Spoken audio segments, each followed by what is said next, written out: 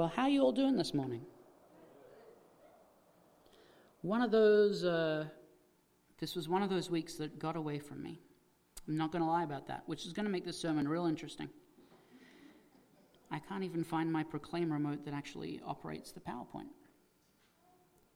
There it is.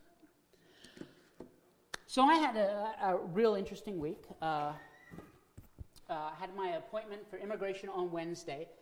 Went down to Seattle, went into the office, you get really intimidated for this interview. Go in, did my civics lesson. I had to prove that I could both read and write and understand English. My sentence that I had to read was, "Why do people come to America?" That's it. That was the sentence that I had to read. The verbal response to make sure I could understand was, "People come to be free." And that's what I had to write down. And so that was, congratulations, you're now American. No, they said, and then I did a civics quiz. I, got asked 10 questions about this country, and it was really interesting going through this particular thing, changing countries, changing citizenship. And the reason that I find it interesting, and the reason I'm talking about it right now, is we're in this sermon series called Different. And this sermon series is about how Christians should be living a different life to the one that they were living before they were Christians. That your life should look different. And Scripture actually uses the term citizen, that you and I are to become citizens of heaven or citizens of another kingdom. And so I found it really interesting that we're in this sermon series in 1 Peter. We're in chapter 4, apparently. Whatever. I don't even have my proper Bible up here. I've got one that refuses to stay open, so I'm going to be running off this completely today. And so I just thought it was interesting that as I went through this process to say, hey, I'm giving up everything that I've known before, everything that I've identified with before. This was my nationality, this was my citizenship, this is how I grew up, this is what I was. All of that is going away, and it's so interesting to me that is the life of a Christian. Because before you became a Christian, you had certain markers that identified you. Maybe you grew up in a Christian household, maybe you didn't. Maybe you've known Jesus your entire life. Maybe you're a new Christian. I don't know where you are on your spiritual journey. But every single one of us had an identity before Christ that has been radically and just massively altered by our encounter with Jesus Christ and the life that he has called us to live. And so you and I are different. And what this sermon series has been about is it's been about the idea of behavior modification is not the way to be thinking about how your life should be changed through Jesus Christ. It's not about behavior modification. It's about spiritual transformation. It's not about how good you are, how strong-willed you are, how you can do it all in your own strength. It's not about you changing your habits and your behavior by yourself. It's about being spiritually transformed from the inside out. And so that's what we're looking at here in the book of 1 Peter. Now, the background to this sermon, if you haven't been here for previous sermon series, is that Peter is writing to a group of persecuted Christians. At the time, the emperor of Rome was a guy called Nero. He's not a nice guy. Nero had a habit of burning people alive just for the fun of it. He killed his first wife, he killed his mother, and people believe he also killed his second wife. He's not a nice guy, right? This is Nero. He is the worst dictator that really the Roman Empire has seen up until this point. He's a bad dude, and he's specifically persecuting Christians. He is saying that being Christian is wrong, and I'm going to kill as many of them as I can possibly find. And so he's in this atmosphere. Peter is writing to a bunch of Christians who are afraid for their physical well-being. They're afraid for their lives.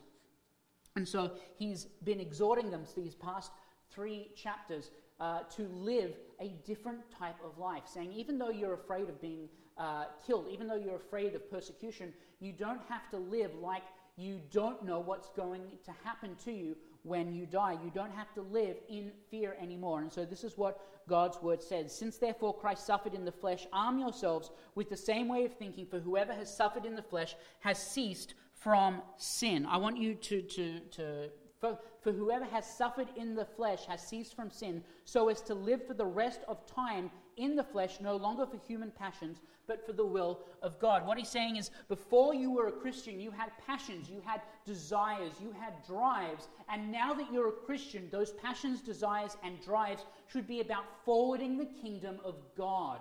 It should be about no longer just doing whatever you want to do, whenever you want to do it, how you want to do it. It should be everything that you do, everything that you say, your job, your work, your friends, your family. Everything should be about pushing forward this idea that the world is in a place of darkness and that God is the light of that world, and we need to push that light into a world that desperately needs it. Are you with me? Because right now I'm getting a bunch of stone faces like I'm the one that had a busy week. I'm not sure what you all did, but right now I'm not getting a lot of livelihood from you, so I like my amens, my hallelujahs. Otherwise, I will keep going. I can preach through the entire Bible. We'll be here for a couple of weeks. I will do it, all right? I didn't bring any water up with me, but I'll do it, all right? If I don't get some feedback, get some... Okay. I'm not calling you dead Christians in the way that you're dead in faith. I'm saying that you look like you're a bunch of dead Christians, right?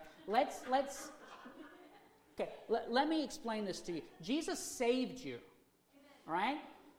Jesus saved your soul from eternal damnation, and you should be happy about it, okay? Smile. Like, don't really bring the kids back here. Like, we could bring the kids back in here, and we could line them up down here. We could give them a bunch of brand new toys and look at the joy and excitement that's on their faces. What I'm saying is, if a kid can get excited over Legos, you all can get excited over Jesus.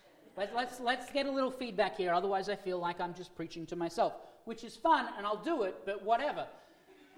So you need to live a life that is transformed by the gospel of Jesus Christ.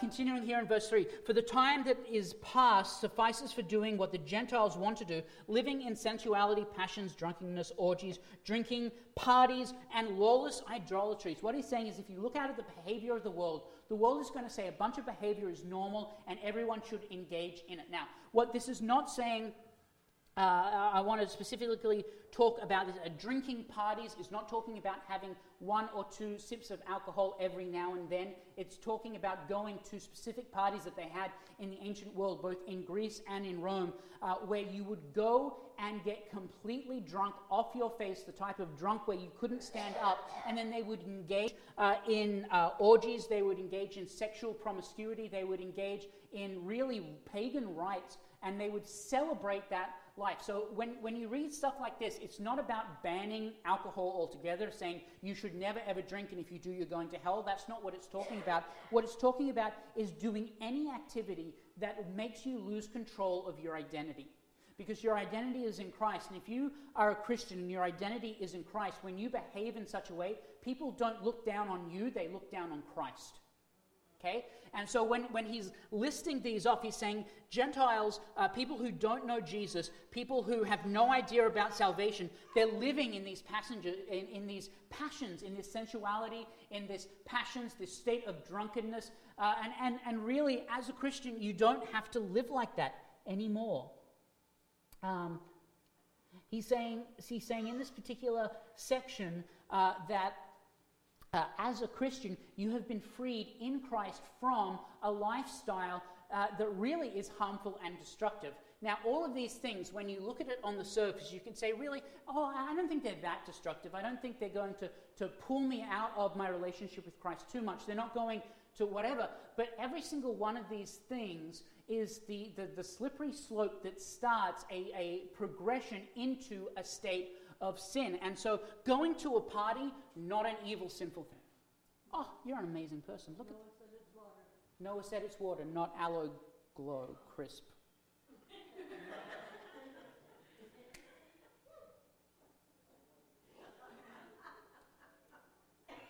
All right. Let's go with that.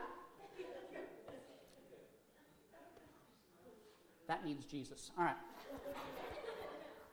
And so going to a party, this is where I was, train of thought, going to a party in itself is not a bad thing, right? Going and celebrating an achievement. Someone has had a birthday, someone has graduated from college, or someone has got a new job, or someone has become a citizen of the country. Going to a party is not a bad thing. It's not a sinful thing. However, if you then become party-orientated and you only start thinking about going to parties and all you want is to go to the next party, and when you get to that party, you don't live a lifestyle that is according to Christ, and you start slipping into drunkenness and you start slipping into lewd behavior, that is the slippery slope of sin. And try saying that 5 times really fast. Slippery slope of sin, slippery slope of sin.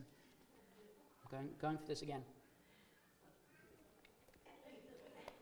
Oh, I don't even know what that is, but it's on now. This is a lesson not to trust Noah. And so what Peter is trying to get at here is he's talking to these Christians. And remember that these are relatively new Christians. Christianity hasn't been around that long. Even though there's been an explosion of conversion throughout the ancient world, these are still probably new Christians. And he's saying to them that you need to guard your heart. You need to make sure that when you're out in this behavior, when you're doing this stuff, then you are representing Christ in a way that you are supposed to.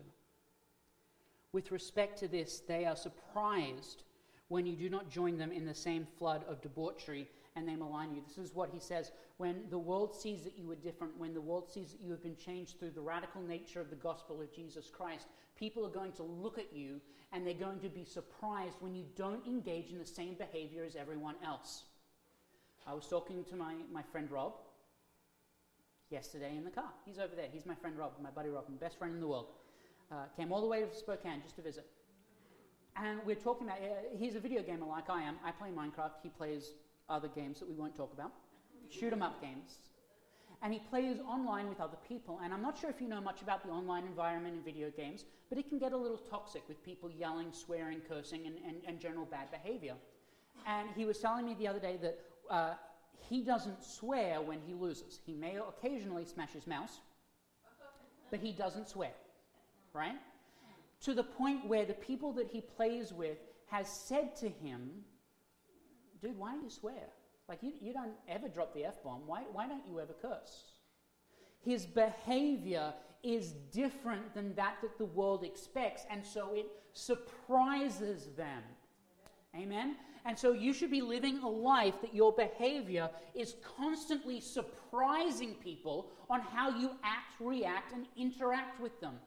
Right? And that's just one example. You could blow this out to any example that you want. When you're working and you have a good work ethic and everyone around you wants to skive off work and they want, well, you shouldn't be working that hard.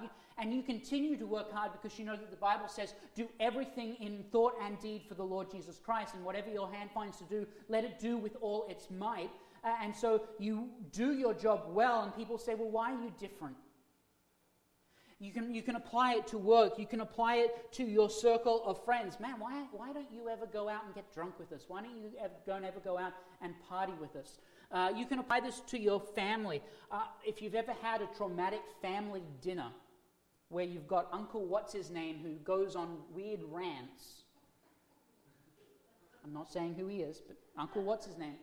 And you don't engage in that behavior. Some of you are smiling. Some of you know exactly what I'm talking about. You all have a weird uncle. And what I'm told is if you don't have a weird uncle, you are the weird uncle. I don't know why my brother told me that. My niece and nephew, Milena and William, are doing quite well. Thank you for asking. And so in your family group, if you're not the one that overreacts, if you're not the one that yells, who is selfish, who wants to always get their own way, you can draw attention to Christ through your different, unchanged behavior. And that's what Peter's trying to get to. Now, he also says, don't be surprised then when people who then feel guilty about the way they're behaving turn around and start maligning you. It's a word we don't hear very much, but essentially attacking you. Have you ever been attacked because you're different, because you behave differently in Christ than someone else, than a worker or a friend or a family member? That they suddenly get on their defensive, I think because the Holy Spirit is pricking their conscience and going, hey, you shouldn't be behaving like that. Look at the way they're doing it. You can have fun just like they are without engaging in these sinful behaviors. And the Holy Spirit's tapping them on the shoulder and they get defensive, and so they lash out at you. He says, people in the world are going to malign you, but they will give account to him who is ready to judge the living and the dead. He says, while you're on earth, you have to actually put up with it. is because you have to represent Christ. Now, I don't mean to say that you have to stay in those situations where someone is attacking you. You can walk away. But he's saying while you're on earth, in an over sense, this is going to happen to you, and it's never going to stop while you're on earth. However, the people who are attacking you are going to stand in account before the judge of the universe. Okay? Jesus himself, in the Gospel of John, said, hey, if you think people hate me, you can't imagine how much they're going to hate you. Jesus said that people look at the way that I am going to be persecuted, people are going to persecute you tenfold. He said, as a Christian, you can expect, as a follower of me, you can expect people to look at your behavior, take offense to it because it's calling out their sin and their issues, and they're going to attack you even more than they're attacking me. But Peter says, don't worry about that. Don't let that get you down. Don't let that be the thing that you focus on, because ultimately every single one of us is going to stand before the throne of judgment. Now, I know if you're in my line of business, when you start talking about judgments, people start to get sweaty, nervous, because, he's about to start railing about hell. Yeah, I am. Judgment is a thing that's going to happen to everyone. We have a God who is sovereign over the entire universe, and because he is sovereign, he is the only one in the position to judge every living person and every dead person. He is going to judge both the living and the dead on the day of judgment. We read this in the book of Revelation. But the thing is, if you are in Christ, you have nothing to fear, because on that day of judgment, when you stand before the throne, Christ is going to raise up his hand and be like, nope, this one belongs to me, next. As simple as that. Like, it's nothing for me to worry about. Like, again, going back to this immigration thing, there was a 2-hour waiting period in that little office beforehand. Like, you're in there, I had some 40, 50 other people all sitting, waiting for their interviews, and you're sitting there thinking, what if I mess this up? What if I don't get this right? What if I say the wrong thing in front of the person who I'm talking to? And you can really get inside your head, and I often wonder if Christians behave this exact same way. They're like, man, I'm going to stand before God one day. I wonder if I did enough. I wonder if I prayed enough. I wonder if I tithed enough. I wonder if I read my Bible enough. I wonder if he really loves me. And Christians can get into this headspace and psych themselves out, and there's no need. Because as long as you are in Christ, you are a new creation. The old is gone, the new has come, and you can stand before the throne of judgment and have Christ raise his hand and say, this man, this woman is mine, and they stand faultless in the sight of God because I died on the cross for their sins. Amen. And we don't have to worry. Peter says, man, your life on earth could suck because people are going to attack you. People are going to try and shame you. They're going to make fun of you. But don't worry, because when you stand before Christ, they'll be judged for that. For this is why the gospel was preached, even to those who are dead, that though they judged in the flesh the way people are, they might live in the way the Spirit, the way God does. The end of all things is at hand. Therefore, be self-controlled and sober-minded for the sake of prayers. Above all, keep loving one another earnestly, since love covers a multitude of sin.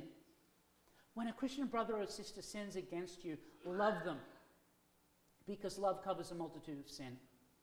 Figure it out, get to the bottom of it, follow the biblical message for dealing with faults and things going wrong in the body of Christ. Deal with it biblically, don't just leave it festering on the side, but understand that love covers a multitude of sins. Love each other earnestly. Be sober-minded. I like the phrase sober-minded. It means actually think about stuff. Don't just react with emotion. It doesn't taste like water. Don't just react with emotion. React with logic. Think about things. I know it's real easy. Where humans are emotional creatures, right? We react passionately to things. But you don't have to always. Be self-controlled and sober-minded. Show hospitality to one another without grumbling. As each one has received a gift, use it to serve one another as good stewards of God's varied grace. Show hospitality to one another. I think we do this well. I'm not going to lie. if I'm proud about the Salvation Army for anything, I think we show hospitality to one another because we always have food. You're now my favorite. Is this real water? Oh, praise the Lord for that. I mean, thank you, Noah and Kathy, for getting me whatever this is. Aloe water. What is aloe water? Organic. Ugh. All right. I think the most important is not just showing hospitality. Do you notice how it says to show hospitality? Without grumbling? Come on, let's get in there. How many people can actually show hospitality without grumbling?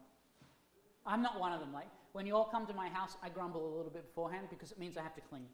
I'm not going to lie about that. Now, between you and me, this doesn't get back to my wife. She has a habit of not throwing away certain items of trash. When she cooks, it all stays out on the benches. And then she goes and eats, and it stays out on the benches. And I come in behind her, pick it all up, put it in the trash. So when you all come over to visit, I grumble just a little bit. I will show you hospitality, but I have not followed this to the true letter of what Scripture tells us to do. So I'm not perfect. I know you all thought I was. As each has received a gift, use it to serve one another as good stewards of God's varied grace. I love this, that as each one of you has received a gift, my wife sometimes gets into these headspaces where she's like, I don't have any gifts. Because she doesn't have the gifts that are named in Scripture. And I think that's silly, right? I think she's gifted in so many ways. Like, if you don't know the way that we work here in the Salvation Army, she handles all of the administration, right? I get to preach, I get to lead praise and worship and do Bible studies, and I get to do women's ministries. I get to do all the fun stuff, and she has to deal with numbers. And I think that stewardship and I think accountability in the way that we run things and run them well is a spiritual gift. And so she has that gift, and so she then is sharing that with everyone by making sure this ship stays afloat. Because if it doesn't, well, that's her fault. I'm just saying, she's in charge. She's in charge. Don't ever think that I'm the one that's in charge here. I'm not. She is, right?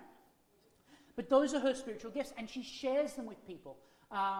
I tell fantastic jokes, and so I share those with you, often while preaching. What are your gifts? I firmly believe that each one of you has been given a spiritual gift by God for you to share, to embolden, and to build up the body of Christ. So what is it? We've tried very hard in these last 2 and a bit years in Bellingham to start including you guys in the ministry that we do. The praise and worship team, starting that, getting people on that, our ministry to the public, getting you involved in that and getting you to have, it's because we believe that each one of you has a special gift that you can give back to the church. Kevin fixed the doorstop on the door. It's a spiritual gift because I can't do it, because I don't know which end of the screwdriver actually works, all right? That's not something that I do. Kevin did it, right?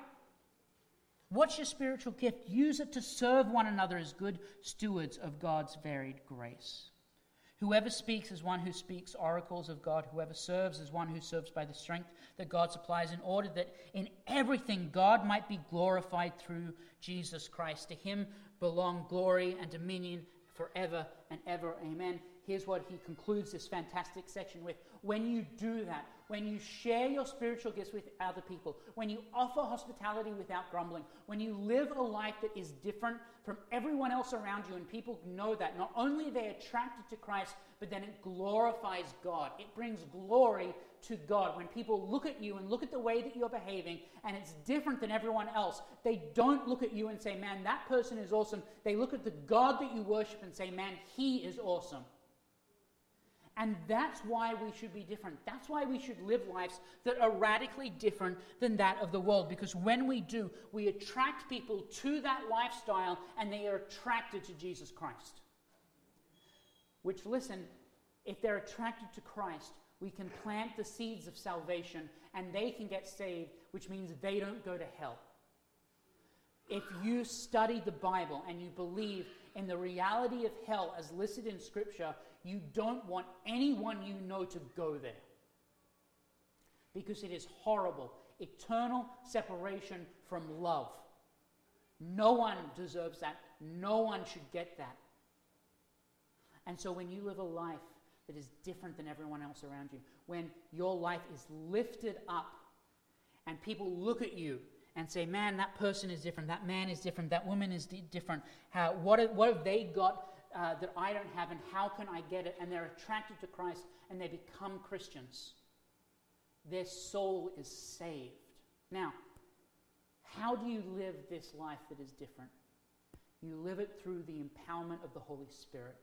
It is not, and this is what's really fantastic, because if I sent you out of this place and said, you guys all have to, on your own power, live a life that's different, live a life that is sinless, live a life that is in such a way that you never stumble, never break down, never get anything wrong, and everyone at all times looks at you and says, man, that person is different, great. If I was to send you out in your own power, you would fail miserably, because we're humans. And humans are sinful by nature. We read that in Scripture. In the book of Psalms, it says that you and I are sinners by our very nature through the sin of Adam. And so you can't go out under your own power. You can go out through the power of the Holy Spirit who lives inside of you as the gift of Christ Jesus. When Jesus was leaving us, he said, look, I'm not going to leave you by yourself. I'm going to send a helper with you. I'm going to send you someone who is going to be able to enable you to live this life that's different. And that is the power of the Holy Spirit. Amen? So, as we go from this place today, we're actually going to do the ending of our meeting a little differently. I'm going to invite the worship team to come back up. Wherever Noah is. Noah, Giselle, we're going to, and Margie, we're going to sing a final closing song. It's going to be our benediction song. It's a song called Send the Fire. Now, if you're a Salvationist, you know this song. If you're an elderly Salvationist, not making any eye contact, you know the old tune. We're not singing the old tune. It doesn't fit with the words properly. We're singing the new tune. It'll be up on the screen. We're going to sing that. Send the Fire. It is a fantastic song.